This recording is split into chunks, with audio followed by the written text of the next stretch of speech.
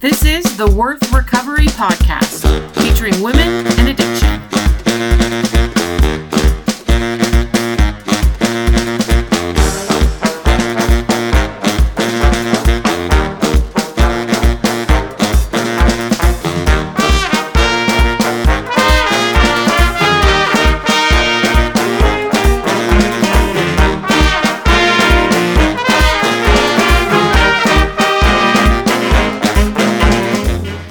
Friends, welcome back to Worth Recovery, podcast featuring women and sex addiction. My name is Amy. I'm your host here. I'm a sex addict, and I've been sober since December 2nd of 2012. And I am excited to be back with you. This is episode 130. The courage, well, originally I called it like the courage to take the wheel, but that really isn't going to make sense to you until the end of this podcast. So I'm also calling it Who's Driving? Who is driving? Who's driving? So we're going to get to those questions and the comments about wheels in just a second. Just a few things that are going on with Worth Recovery around events and different things over the next few months. Because we have a lot going on. We have so much going on, and I am so excited about all these things going on. First of all, we've got our new intensive series with One Layer Deeper. That's OneLayerDeeper.com. One Layer Deeper. John and Jackie and I have collaborated for a new series of intensives around relationships, and we're really excited about this first one, Dating and Recovery. So we've got our very first one coming up in a few weeks in June, and I'm excited about that. I really think that we're just a few weeks, we're going to kind of do some amazing things. We just had a team meeting this morning about it, and I'm super excited about what we're going to be doing. So if you're still interested, we have a few spots left for June. If you're still interested, we'd love to have you then. Also, we're going to repeat it in October. That's how big the demand is. So we're going to be repeating this in October. And so you can find the information on the website, OneLayerDeeper.com. And this again is about dating and relationships. So how do I date? How do I show up in a relationship? How do I meet people? How do I flirt? How do I express interest? What are the boundaries I need? What are the relationship milestones that I really need to figure out? Am I giving away too much too soon? Am I withholding? All of these ideas. How do I navigate sobriety when I'm in recovery? What if my partner's not in recovery? What do I tell them? How do I tell them? How much do I tell them? What do they have a right to know? All of those questions, we're going to work on them. And I'm super excited about the mindset piece that we're going to be working on, because I think as addicts, we approach relationships most of the time, new relationships and even current ones, in that one down position, right? We've done so much damage. We've been untrustworthy. We've lied. Whatever we've done all these things. And so when we approach a relationship, we always come in kind of in that mindset that says, I'm the horrible person here. So whatever you have to offer me, I'm just going to take. And if you're not all that great for me, that doesn't matter, or if you think you're better than me, that's true. And we approach this relationship in a one down position rather than approaching, equally on the same footing. And we want to bust that myth out of the water. I want to just smash that belief that you have and really start talking about the strengths that you bring to a relationship. So I'm excited to be doing that work in our Dating and Recovery Intensive. So again, in June, just a few weeks away, or in October, you can learn about that, and we'd love to have you. Also, we've got coming up starting next week, June 12th, our Sponsor Academy. So that starts next Tuesday night, and we're half full already. So if you want to join us, get on the website, worthrecovery.com, and click on the Sponsor Academy label at the top under the coaching tab. And I'm so excited to be doing this, you guys. There's such a great need for sponsors, for capable sponsors, in the sex addiction circles. In all of the fellowships that I know of, there is a massive need for sponsors. I'm not perfect sponsor, and this isn't about me being perfect and giving you all this wisdom and knowledge. It's about this joint effort of let's bring everything we know together and let's talk about what makes sponsorship work. And so I'm super excited to be doing that. Like I said, we're half full. I'm excited about that. And if you want to join us, get on the website, there are some some scholarship positions. So if the price of $147 is out of your price range, just email me. Let me know. Amy@worthrecovery.com, AMY. And we can talk about it, because I want as many people there as want to be there. So let's make that happen. Also, we have our continuing our Courage Conference this year. So we had our first Courage Conference in February here in Salt Lake City, and that was great. We had so many people and great attendance and really great connection there. I felt really connected and was so grateful for the things that I learned from the other women attending. So we're going to continue that through this. At the end of the summer, we've got 2 events. We've got 3 more Courage Conferences. So one in New York on August 18th, one in Atlanta, Georgia on August 25th, and one in Bellevue, Washington, that's the Seattle area, on September 29th. So I hope that you'll join us. I'm excited about it.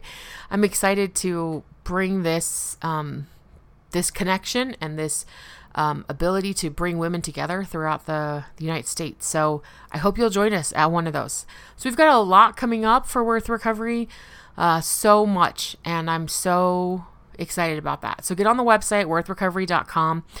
Check it out, because I completely redesigned it. I shouldn't say we. I completely redesigned it recently, and I'm really excited about it. I love to just look at it. Makes me happy. So get online, worthrecovery.com, and check it out. Give me some feedback. Let me know what you think about the website. And join us at one of our events. I really want to see you. So I hope that works out. Okay, that's a lot going on, right? So let's get today's question. Who is driving? Who's driving? So recently I heard a story about Elizabeth Gilbert. So it was another famous author kind of telling the story about Elizabeth Gilbert. But Liz was at a speaking kind of engagement, and they were taking like Q&A from the audience. And someone asked her the question, like, how do I get rid of my fear? How do I get rid of fear? I don't want to operate from a place of fear, and how do I get rid of it? And I think she gave the greatest analogy about fear that I think I have ever heard. And this is kind of what she said. I'm just paraphrasing here. She said, fear never goes away. And you don't want it to go away. We need our fear. Fear keeps us alive. And she gave a few stories about how as children, it's fear that keeps us alive. It's fear that keeps us from burning our hand on the stove or in the fire. It's fear that keeps us from going too fast when we're children. It's fear that helps us learn how to balance. I mean, all sorts of things. She gave some really great stories about why we need fear. Fear keeps us alive. And we don't want our fear to go away, she continued. And this is what she said. We just don't want it steering the car or choosing the music. You want it strapped in the back seat. And I think that's such a great analogy, right? I mean, just such a great analogy about fear. We need our fear. We need our fear for so many reasons.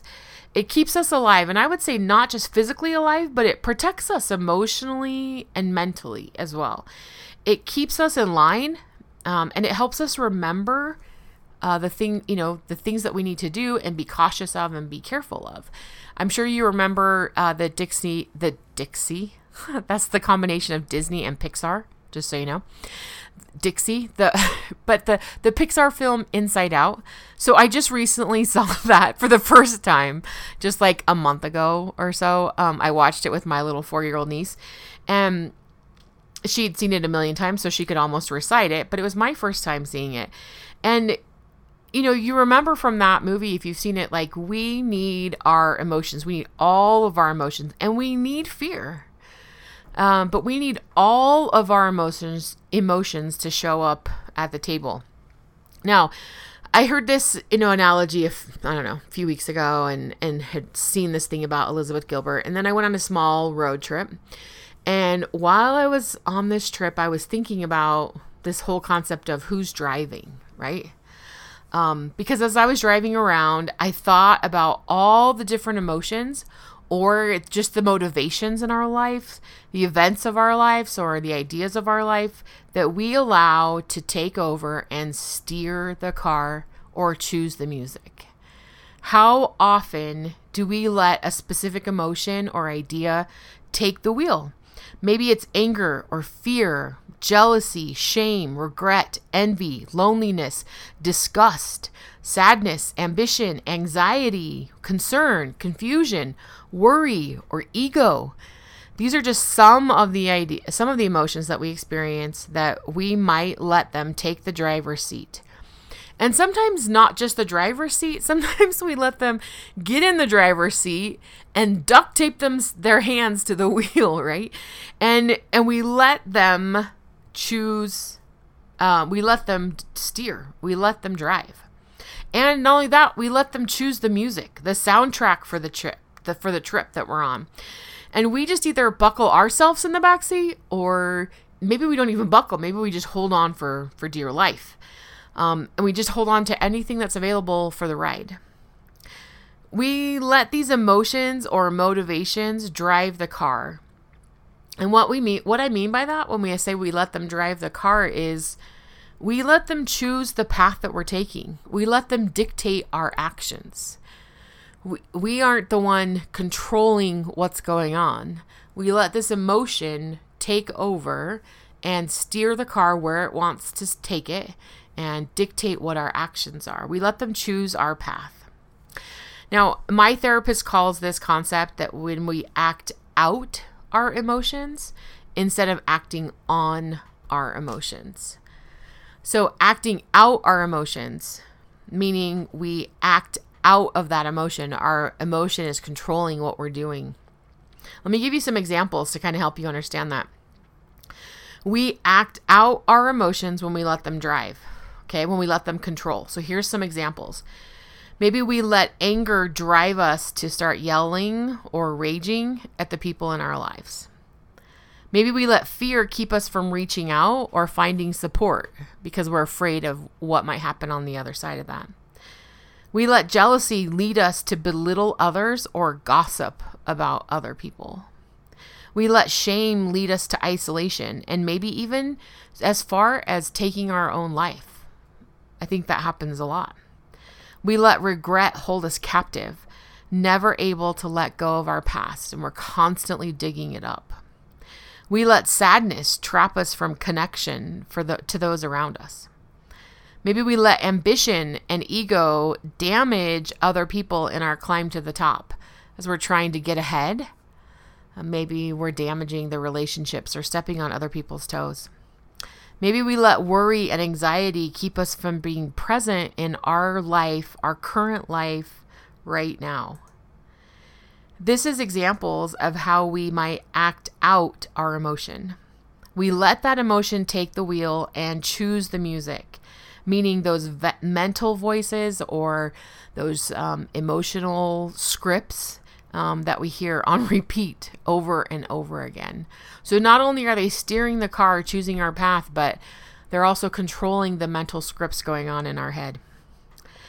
We can even do this with what some would call quote, positive emotions. I don't like to call any emotion positive or negative. I think all emotions are neutral. They all exist. We all feel them. To label them positive or negative means that we may welcome some of them and not welcome others, or maybe even shun others. And for me, I believe the truth there is we can't control that. We can't control what emotions show up for us. Emotions just show up. We can't necessarily control which ones show up. And that's why I think emotion's neutral, because we can't control what shows up. What we can do is control what we do about that emotion when it does show up. That's what we can control. But having the emotion just show up, we can't control that. I can't force myself to not feel sad. I can't choose to never feel sad again the rest of my life. That emotion is just going to come up. So I don't like to label them. But let's just say for this part here, right? Maybe there's other emotions that we also let drive. and let steer our path. And that could be joy or happiness or faith or love or acceptance or hope or gratitude, kindness.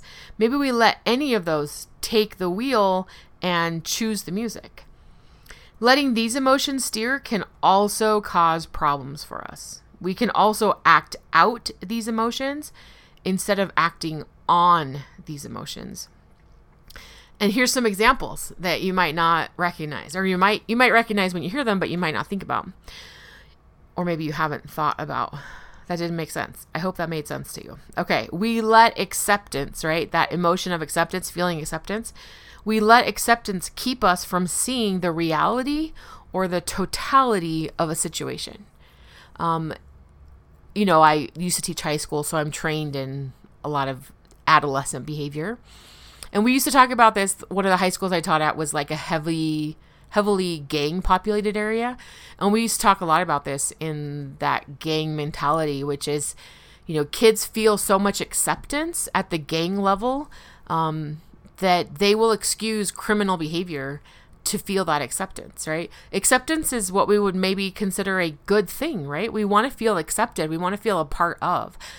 But we let that acceptance blind us from the totality of the situation going on.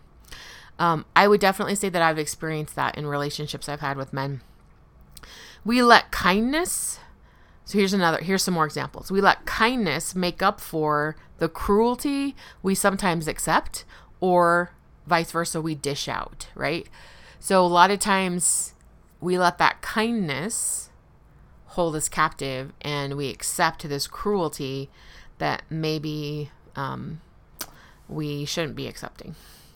We let joy trap us into what I call happy face syndrome. So always needing to have a happy face for the world. And we let joy trap us into that when that's not reality either. We can't always experience joy.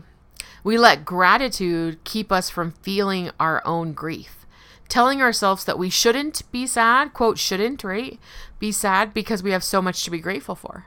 Or it could be so much worse, right? I hear that all the time. It could be so much worse. You shouldn't be upset because it could be so much worse. You just need to be grateful for what you have.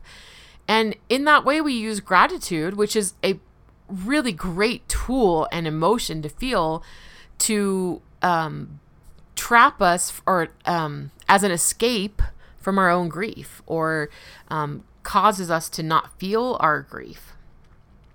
Maybe we let faith, again, a beautiful thing in our lives, but maybe we let faith keep us from feeling our, maybe we let faith act as a bypass, believing that if we just have enough faith in the universe or a higher power, we don't have to dig deep or do our own hard work.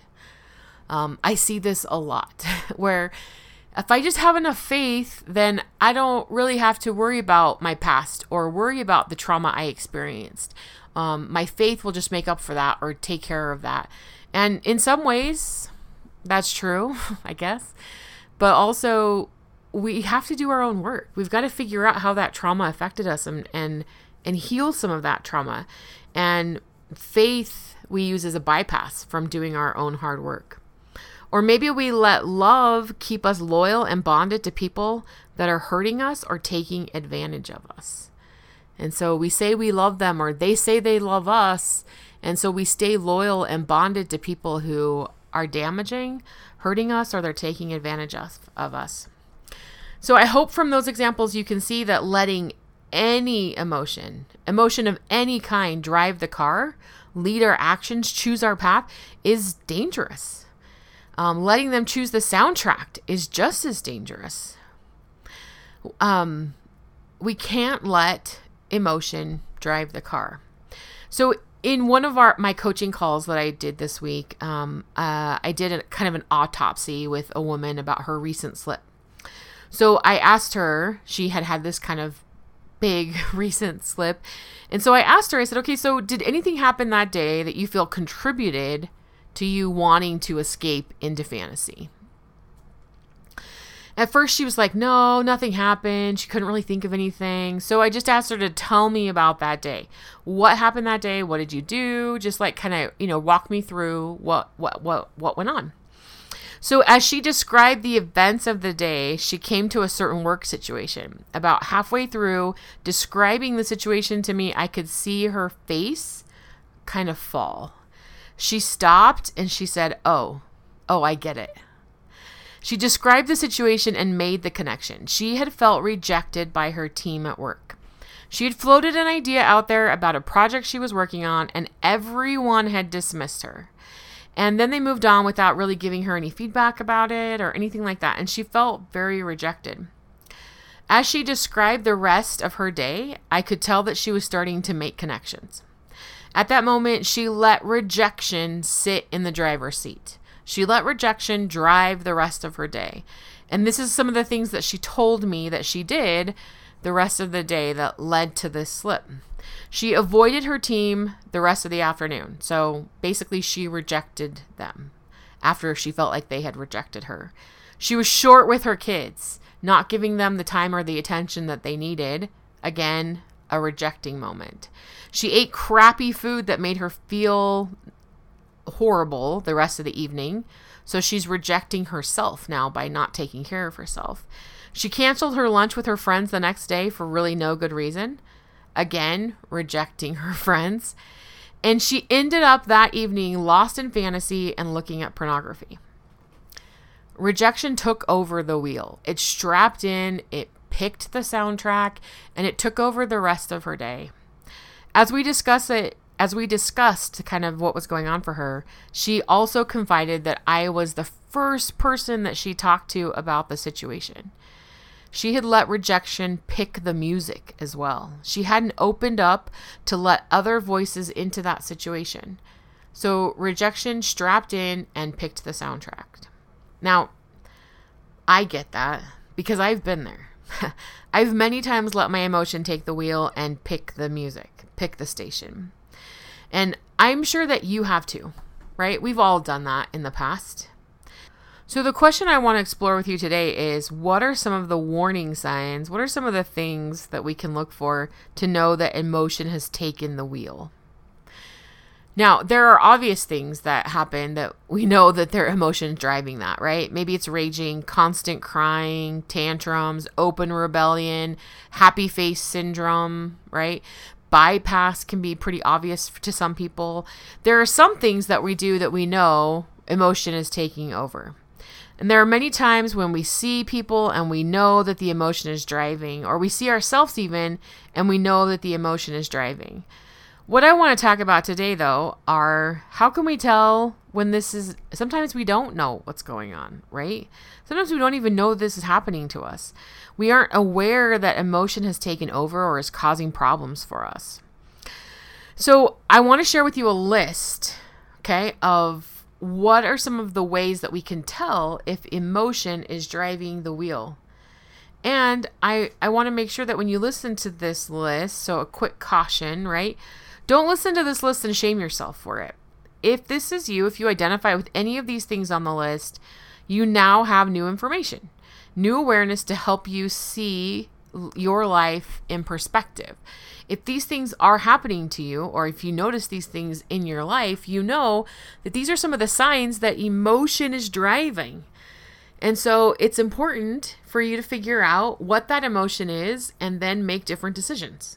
So let's go through the list first, and then we'll talk about the second part of that. Okay, how do I know when emotion is in the driver's seat? Number one. Oh, again, these are just my indicators. These are things that I've noticed about myself and the women and men that I coach and work with and sponsor and all of those things, okay? These are just the indicators that I've noticed. You probably have some different ones, and I hope that you'll share those with me too. But these are the 5 that I've seen most in my life and in those that I work with. Okay. Number 1, shoulding. When shoulding becomes a big thing for me or for those people, I know some sort of emotion is driving. I start shoulding all over myself or all over other people, and I know that emotion has taken the wheel. Okay. And shoulding looks like, you should be doing this, or you should be doing that, or I should be doing this, or I should be doing that, or why didn't I do this? You should have been, you should have been there. You should have, whatever it is. When I start shoulding all over people, myself included, then I know that there's emotion driving that.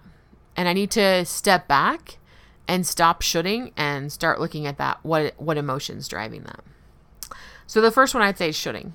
The second indicator, and that's when I'm trying to recruit people to my side.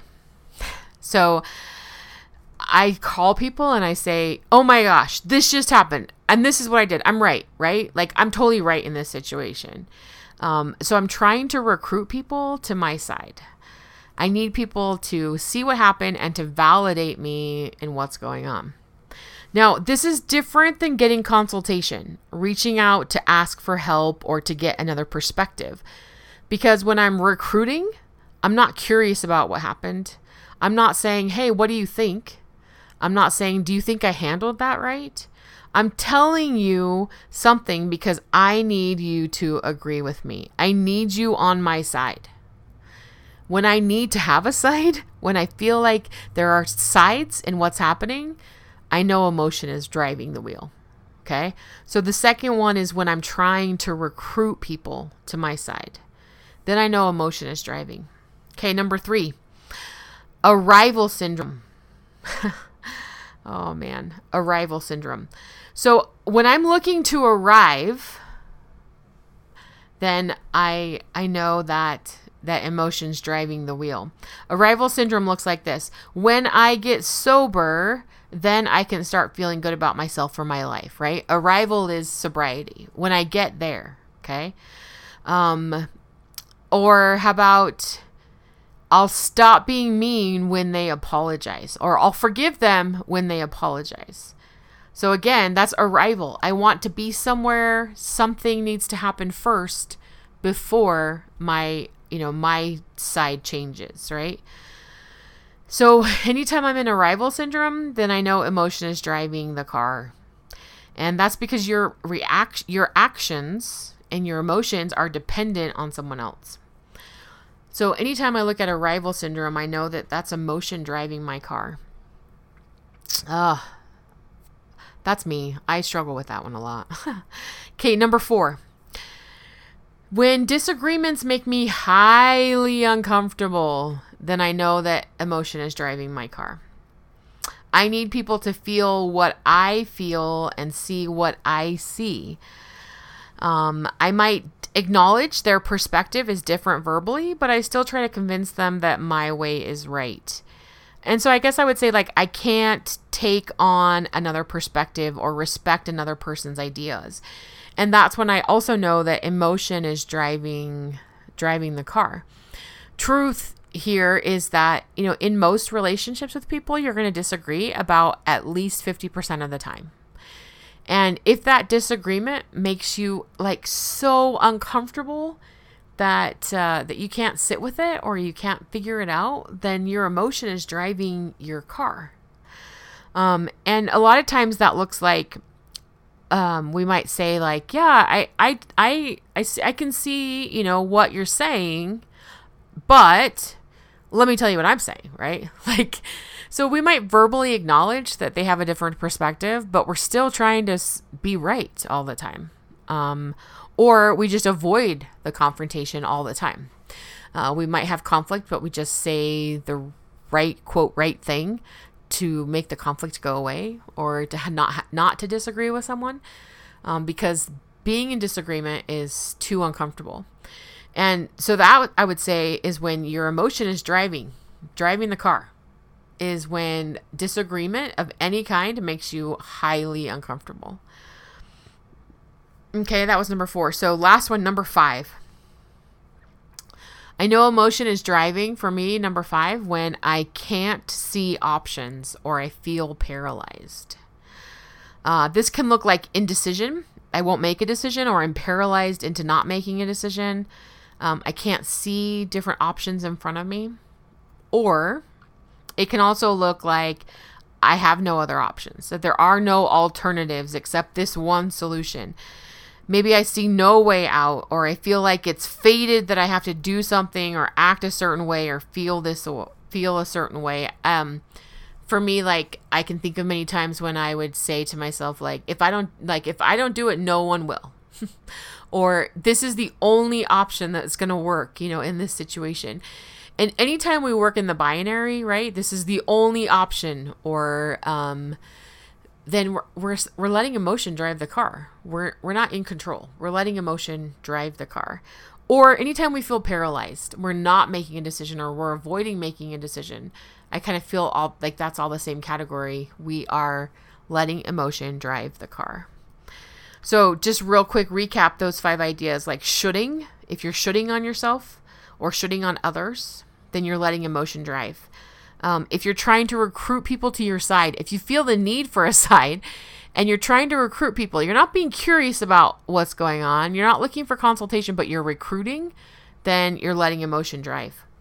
If you have some kind of arrival syndrome going on, when this happens, then I'll feel this way, or I'll stop being this when this happens, right? So like arrival syndrome, you're letting emotion drive your car.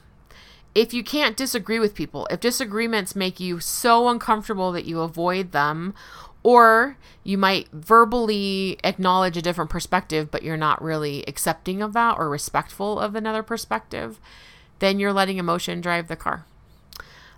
Or you just can't see options. Number 5 is you can't see options. There are no options. Then again, we're letting emotion drive the car. Now, again, these are just some indicators, some of the ones that I experience and some of those that I see a lot in the people that I coach and the women that I work with. But maybe yours are different. And I want to hear about those. What are they? What are your indicators that emotion is driving your car? I'd love to hear them from you. You can post them on Facebook, linked to this podcast episode, or on Podbean, or you can just email them to me and I'll accumulate them and talk about them. But I would love to have your ideas. What are your indicators that emotion is driving your car or has picked your soundtrack? Now, there is an alternative, right? What's the alternative? If we aren't supposed to let our emotions drive, but emotion is good for us and part of us, how do we keep the emotions in the car contained, right? And in the back seat and not let them drive? What would the alternative look like? What would that look like if emotion wasn't driving your car? And if I find that emotion is driving my car, how do I kick it back to the back seat? So that's what our next episode on this topic is going to be on. So that'll be next week. Episode part 2, we're going to talk about how do I get out? How do I put the emotion back in its place in the back seat? And what does that even look like? If emotion's not driving, then who is driving? What is driving? And how do I make sure that I can keep and sustain that? So that's what we're going to talk about next week in our second episode on who is driving. Who's driving, right? You're going to be driving. And so we're going to talk about what that can look like and how you can get there. A big shout out today as we close to our Worth Warriors. Thank you so much for your generous donations to keep this podcast free for all women throughout the world. We're continuing to grow. It's incredibly humbling. And I'm so grateful that what I have to say can resonate with you, and that you learn and grow along with me, because that's what this is all about, learning and growing together. So a big shout out to all you Worth Warriors and your efforts to keep this podcast free. I appreciate it so much. And so do all the women that listen, and men. And I hope that you remember today that no matter what's going on in your life, no matter how far you think you have fallen or gone down, no matter what emotion is in the driver's seat or what emotion is picking your soundtrack today, no matter what's going on, you are worth recovery. 100% worth it. I know that. I know that. And if you don't, then you can just rely on my knowledge until you get there. Because it's true. You are worth recovery, no matter where you're at, no matter what's going on, and no matter who's driving the car today. And next week, we'll get you in that driver's seat. So know that I think about you, I pray for you, and I love you. Until next time, Amy.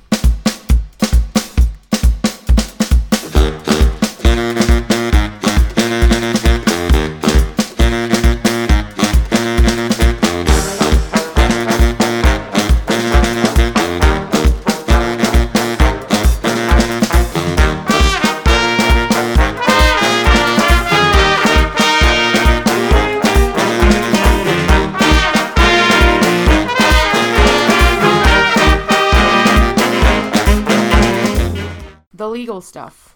The mission of Worth Recovery is to dispel shame and build hope in the lives of women struggling with and recovering from sex addiction. I am not associated with any 12-step group, religious organization, or therapeutic clinic. I am an addict sharing my own experiences and recovery.